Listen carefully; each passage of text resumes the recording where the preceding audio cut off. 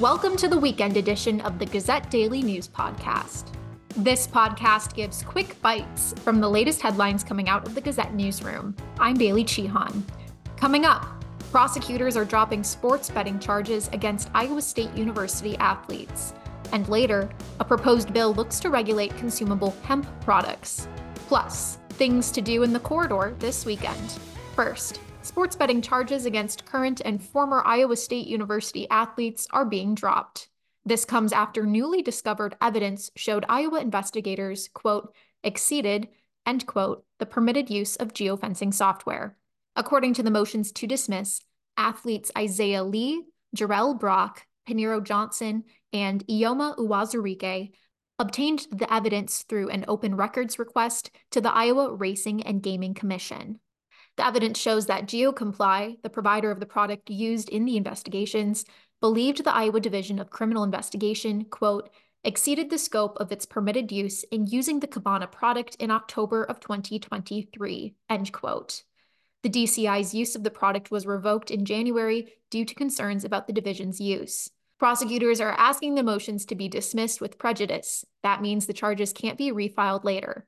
However, the dismissal does not affect sanctions by the NCAA.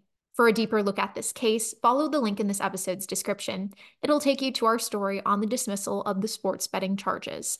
Next, Iowa's medical cannabis program has leveled off because it's competing with cheaper, largely unregulated consumable hemp products. While the number of medical marijuana cardholders nearly doubled in 2022, cardholder numbers have flatlined since September.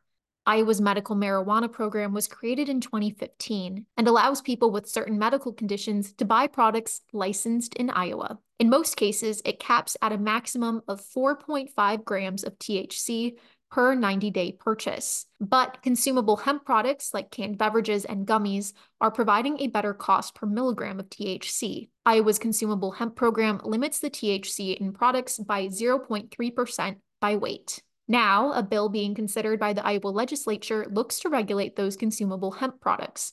House File 2605 would impose restrictions on age to purchase consumable hemp products and limit THC per serving and per container. Two other cannabis-related bills are still alive in the Iowa legislature and deal with medical cards and dispensaries. Looking for something to do this weekend? Comedian Tim Kavanaugh is taking the mic at Olympic South Side Theater in Cedar Rapids on Saturday, March 2nd. Kavanaugh is a comic musician, meaning he likes to sing silly songs in addition to telling jokes.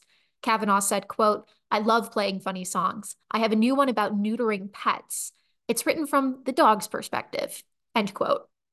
Kavanaugh said he's looking forward to the show since Iowa crowds are always nice, and quote, they know comedy in Cedar Rapids, end quote. Kavanaugh takes the stage at 7:30 p.m. on Saturday. Tickets range from $20 for a table to $40 for a couch. Buy them at facebook.com/Penguins Comedy Club. You can also check out an exhibit on wildfire photography in Old Capitol Museum's ground floor gallery in downtown Iowa City.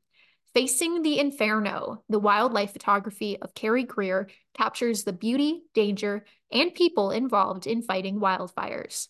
Greer lives in Idaho and serves as a contract photographer with the National Interagency Fire Center in Boise. Greer's work has been published in publications like National Geographic Adventure, the New York Times, and the Gazette. Admission is free and the exhibit is open until May 10th. Greer will also speak at an in-person event on March 26th at the Old Capitol Museum Senate Chamber. As always, you can find a link to each of the stories featured in today's episode in this episode's description or at thegazette.com. Finally, let's take a look at the weather in Cedar Rapids, Iowa. Saturday will be sunny with a high of 64 degrees and a low of 46 degrees. Sunday will be windy.